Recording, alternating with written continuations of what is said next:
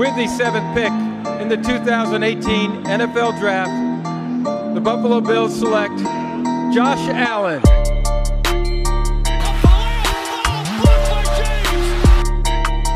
Auburn's gonna win the football game! Auburn's gonna win the football game! He ran the missed field goal back! Pass is caught! Diggs! Sideline! Touchdown! Unbelievable! What can I say?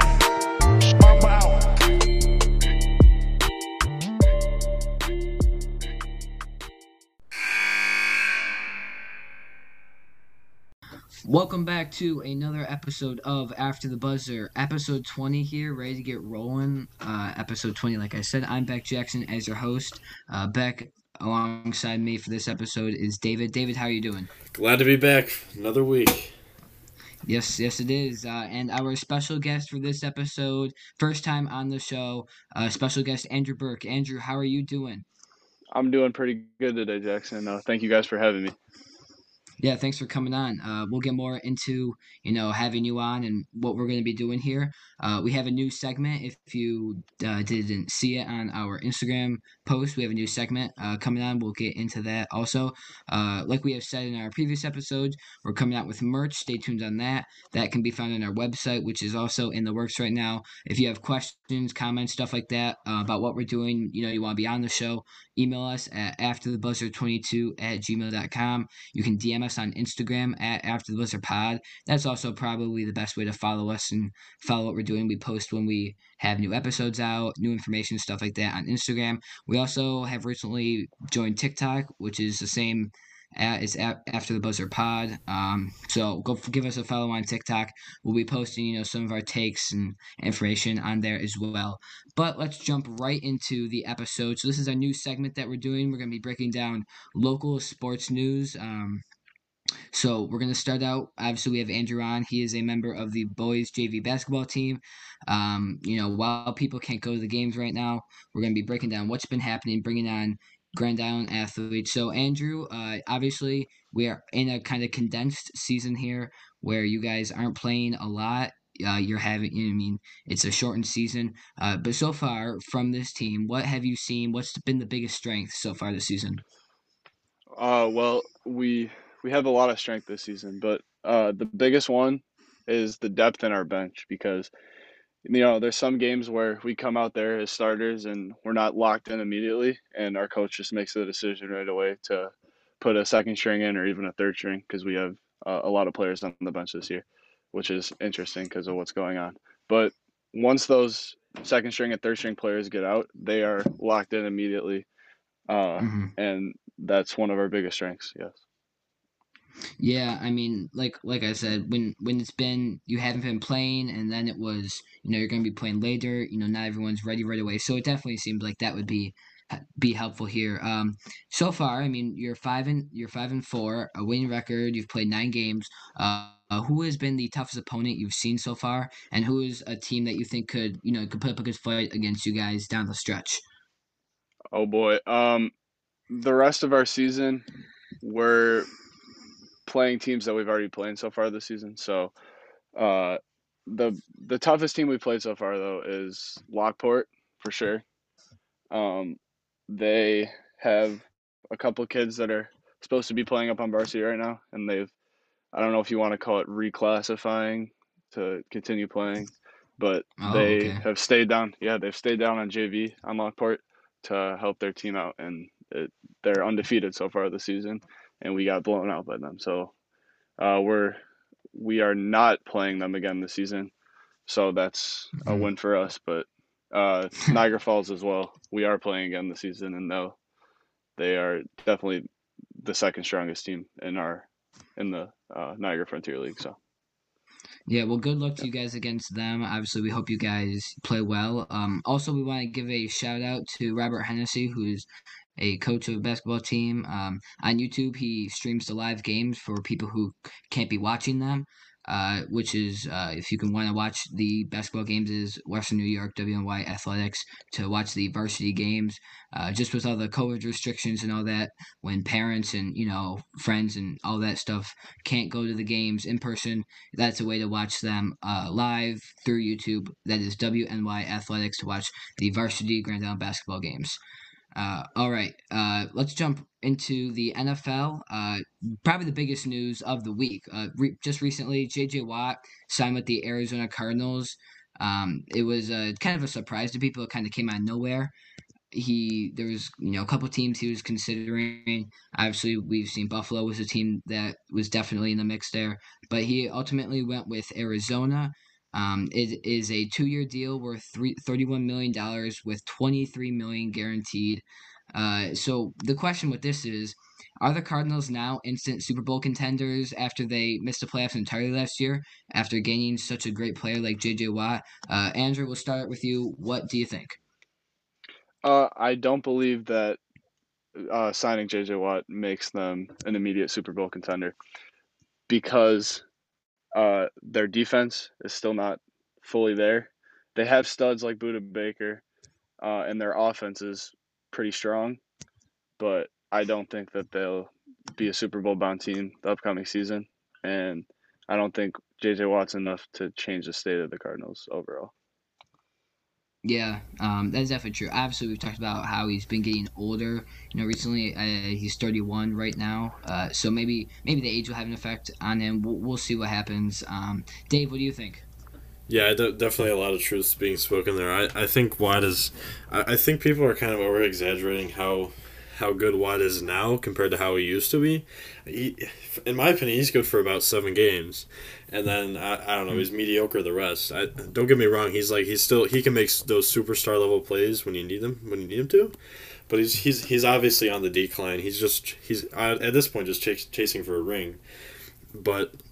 I don't think this move makes them instant contenders. That doesn't mean they won't be contenders down the stretch. They still need to add some more pieces. Maybe a wide receiver too. Maybe build up the running game, but build up the defense. But give them a few years. They're in a very tough division as well, NFC West or whatever. They're in the same division as the Seahawks, Rams, all those teams, Niners. But yeah, like you mentioned, Buda Baker. They got what's his name, Isaiah Simmons, who was actually really good coming out of the draft, but didn't show that much last year. But I think I think this move makes the D line just tons better. It's gonna make difficult for O lines to go against, but I don't think they become an instant contender. Yeah, I'm gonna have to go the same route as you guys. I wasn't sure what their problem was last year. I always thought that the Cardinals were much better than they were. Obviously, we talked about them being in a very stacked division and where for the 49ers were the last place team. Obviously, they were struck by COVID and injuries and all that stuff. But a year before this season, they were in the Super Bowl. So it obviously is a very strong division, like we said. I never knew why they weren't the Cardinals weren't good last year. They had the stars, Kyler Murray. They got DeAndre Hopkins. The defense, as we've talked about, seemed good. They just couldn't find a way to win games, and I don't think that adding Watt will help. I still think they need to find some kind of identity on that defense. Chandler Jones is also a big sack guy, so that'll help. Him and Watt together will be tough, but I still don't see them Super Bowl contenders in this division. I'll get more into that. I think I have a bold prediction based around this, but we'll save that until the end. I still don't see them as instant Super Bowl contenders. Now, Russell Wilson has sprung up in the news as of late. There's talks about his agent trying to see what the organization would do in a trade. So, where you guys see the 7-time Pro Bowler and Russell Wilson ending up at the start of next season? Burke, what do you think? Well, I think that there's many possibilities for what he could choose to do and what the Seahawks could choose to do with him. But overall, he has a great relationship with everyone on the Seahawks, the whole organization. And there is a couple teams that he could possibly go to. I heard the Raiders have been rumored, the Bears, Mm-hmm. even the Saints. But I think he would most likely stay with the Seahawks. for the Yeah. upcoming season. Yep. Yeah, I mean, he hasn't, gone out there and demanded a trade as we've seen the likes of Deshaun Watson do. So right now he's definitely, looking like he's staying with them. But speculation has come up. Dave, what do you think? I think he's gonna stay with the Seahawks. I mean, I think this whole him getting traded to like the Bears or the Raiders thing is just completely ridiculous. I don't think there's any slight chance that he's gonna get the Seahawks are gonna be dumb enough to actually trade him to another team. They like why he just this thing is kind of just him calling for help. Like, hey, I need a better offensive line. I need a better wide receiver too because they don't really have one. Tyler Lockett's okay, but he's on the decline. Like a bunch of other players, like J.J. Watt I mentioned earlier. But I think it's kind of like a cry for help. He needs to be listened to, and I don't see the Seahawks organization in their right minds actually listening to him and trading him, but instead of improving the things around him. Yeah, I agree there. I don't think he's going anywhere. He's got a great relationship with the Seahawks, as we've said. He has won a Super Bowl with them. Obviously, he'd like to get more. He last year at the beginning of the year he was a MVP contender, and then that kind of tailed off at the end. There were more interceptions, stuff like that. I really don't see it happening. I like the take that you had, Dave, about him just trying to get more help.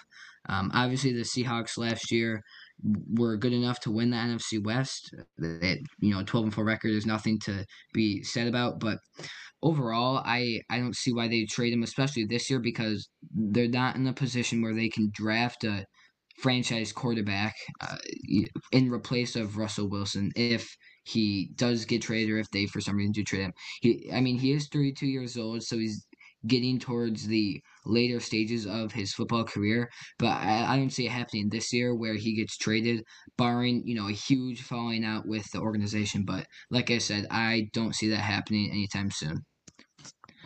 All right, before we go into our other coverage of sports topics for the day, we're going to be taking a quick ad break, but be sure to stay tuned for more after the buzzer content. All right, jumping into NCAA basketball. Michigan moves ahead of former top 2 mainstay Baylor. Obviously, we talked about Baylor in our previous a couple episodes ago. Talked about how will they be good? Will they not? I think Rizzo had a take on Baylor doing something in the tournament, but they lost a game to Kansas, so they have moved out of the top 2. They're right now ranked 3rd. They did have a win, an overtime win today against number 6 ranked West Virginia.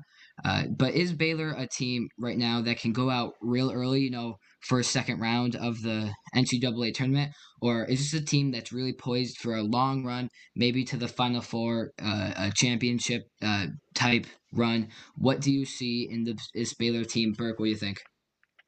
Yeah. So off the bat, I'm not a huge NCAA basketball guy. I watched them in previous, like I've watched March Madness in the previous years and stuff like that. But I've updated myself. So I think that Baylor is a little overrated and that they don't have the facilities to go all the way. I think that they'll be out early this year. I don't know how early, but I don't know. I don't think they have everything to go the distance.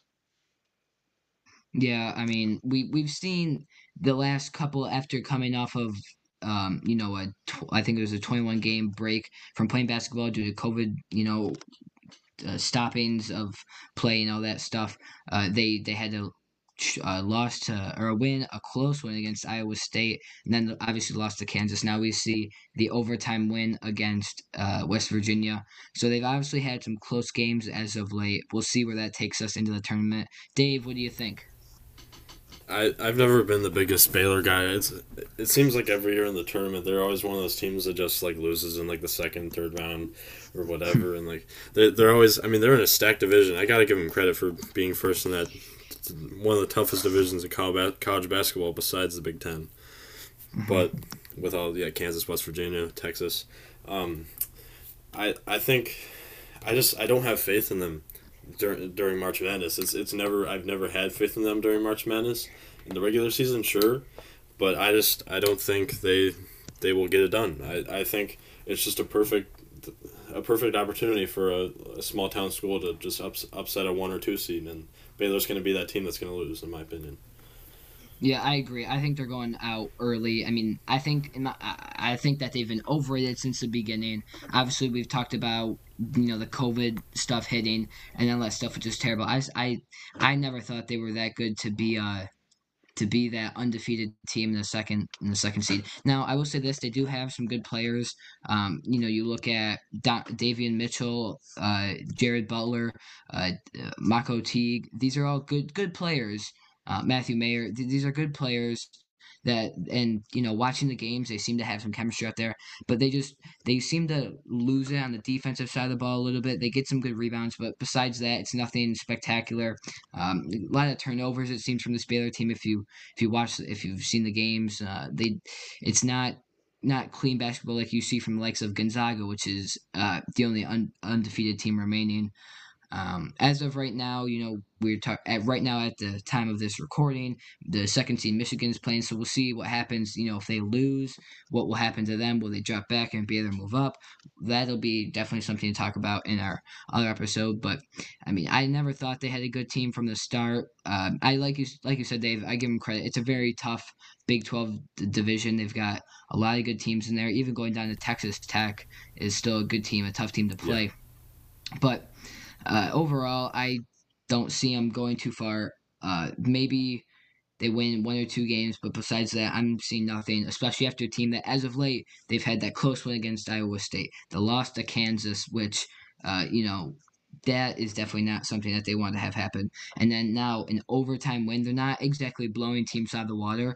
And when it comes to the Big 12, the NCAA tournament, and I guess more specifically the Big 12, it's not going to be easy to get those, close game wins when you don't know what happens. So we'll see what happens. I don't think that they're going to go anywhere far. I think this is an out early year for Baylor. All right, going into the NHL, the National Hockey League, we've seen, now we're getting to the thick of the season here. We've seen what's been happening. We talked about a couple episodes ago, Sabres are not doing well, but we're talking about the North Division right now and kind of all divisions. Right now, we've got a good North Division. We've got the Maple Leafs, the Oilers, the Jets, all in Canada.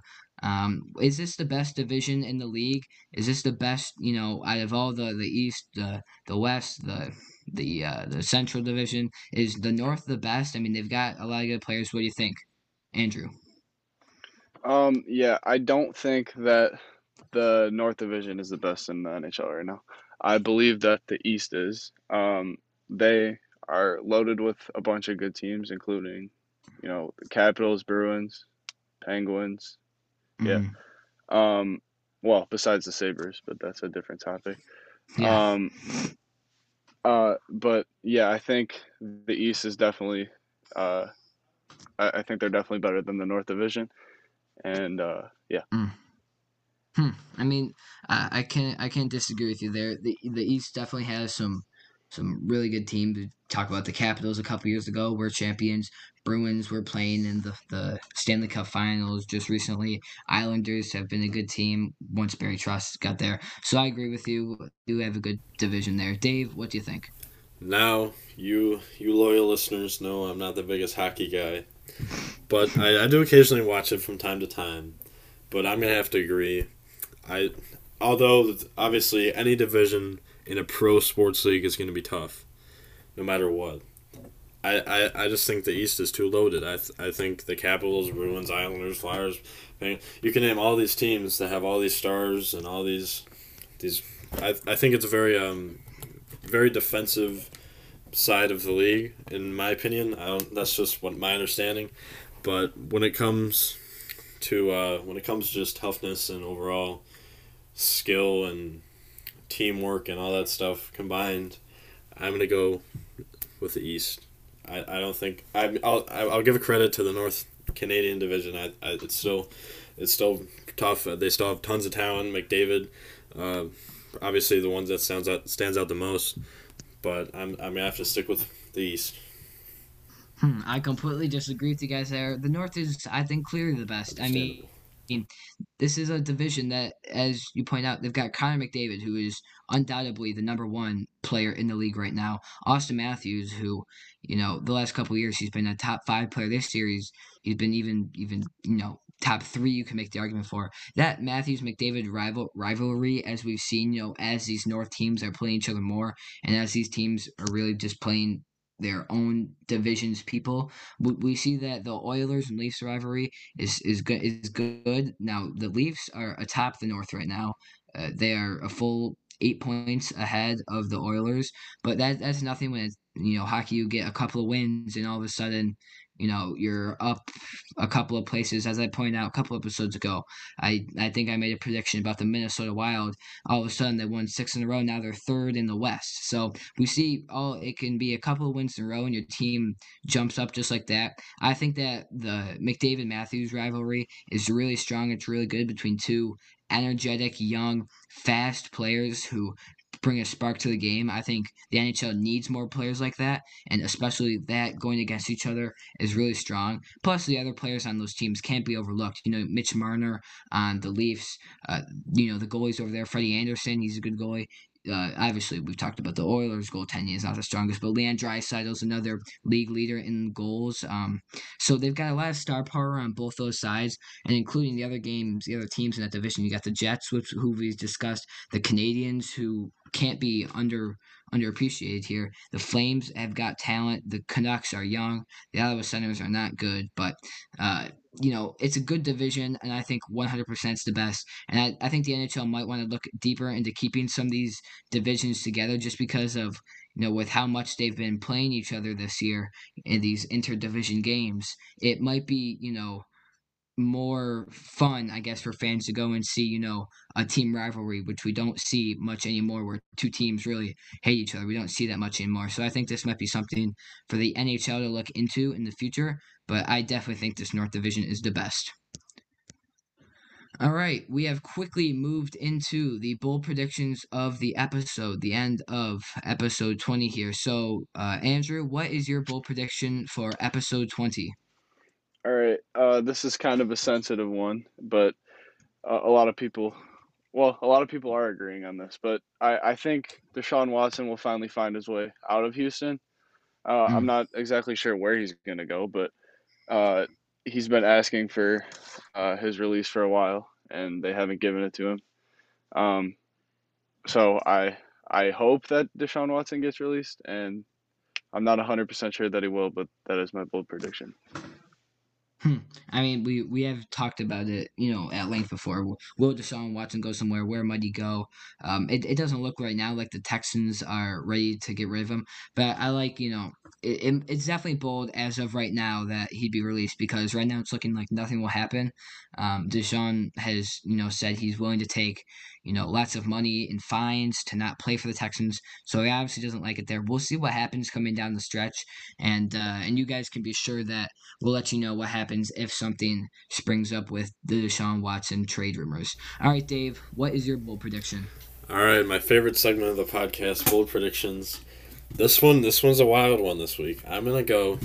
Okay, next year, 2022. Can't believe it's 2022 almost already. Kawhi Leonard will leave Los Angeles. He'll leave the Clippers. He's not going back. They're not signing him. He's going to go back to what he started in Toronto. I think it makes the most sense. If there wasn't a team that was going to sign him, if LA wasn't going to sign him, I know a team that will, and that's Toronto. I know he loves Toronto. He loves the fans. He's got to. And if it just makes sense to me somehow. I think they can be instant title contenders again, if considering they keep Van Vliet, Siakam. They might not keep Siakam, but if just the addition of Kawhi just shows you, even in the year they won it, even the addition of Kawhi just shows how good a team can get with only one superstar. It's very bold. It's probably not going to happen. I'm probably going to be looking back on this when he signs back with the Clippers for another 5 years, supermax. But it's still it's fun to think about, and I really hope he goes back to Toronto and finishes what he started. Yeah, it definitely is a fun idea to entertain. We've seen, players re-sign with the same team, get that money. But obviously, he had something good going in Toronto. That was when he really sprang up to be, in that consideration for a top 3 player in the He's a league right fun now. guy. Yeah. um, so he might go back I don't know if that might happen, but like you said, it's definitely something to entertain. I'm going with the NFL here in my take. I think that Arizona, after making the J.J. Watt move, is going to sign free agent wide receiver Allen Robinson. Like I said, I had, something in the works about Arizona.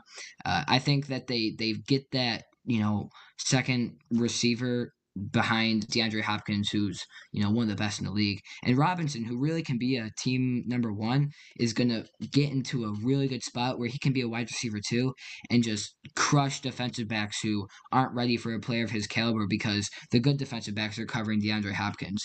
So depending on if Larry Fitz comes back for another year, we'll see what happens there. If he comes back, then that's, good. He's still a good receiver even though he's getting old. They've got some other good depth on there.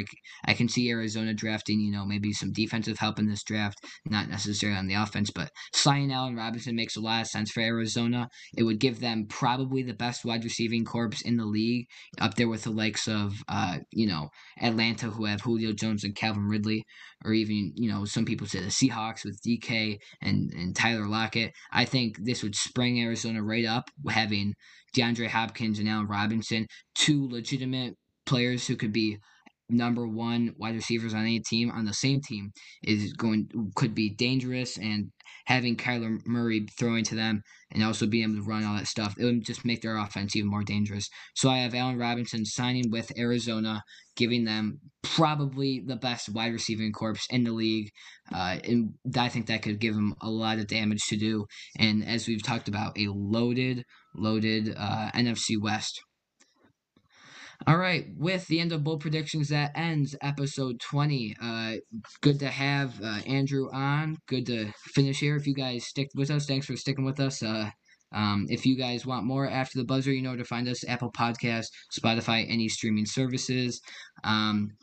Make sure to go check out our last episode, our interview with Coach James Fort. Really great discussions we had with him about baseball and business and all that stuff. So make sure you go check out our latest episode before this one. If you want to talk to us, like we've said, you can email us at afterthebuzzer22@gmail.com, DM us on Instagram at afterthebuzzerpod, or follow us on TikTok at afterthebuzzerpod. Yep. Andrew, again, thanks for coming on. We enjoyed having you on. Yeah, and like I said, our new segment talking about local sports, we're going to be looking to bring us back. So if you're a local Grand Island athlete, you're playing right now, you want to talk about, how your team's doing, how your season's going, you can let us know, at the email, at the Instagram. Let us know if you want to come on. But with that, we end episode 20. See ya.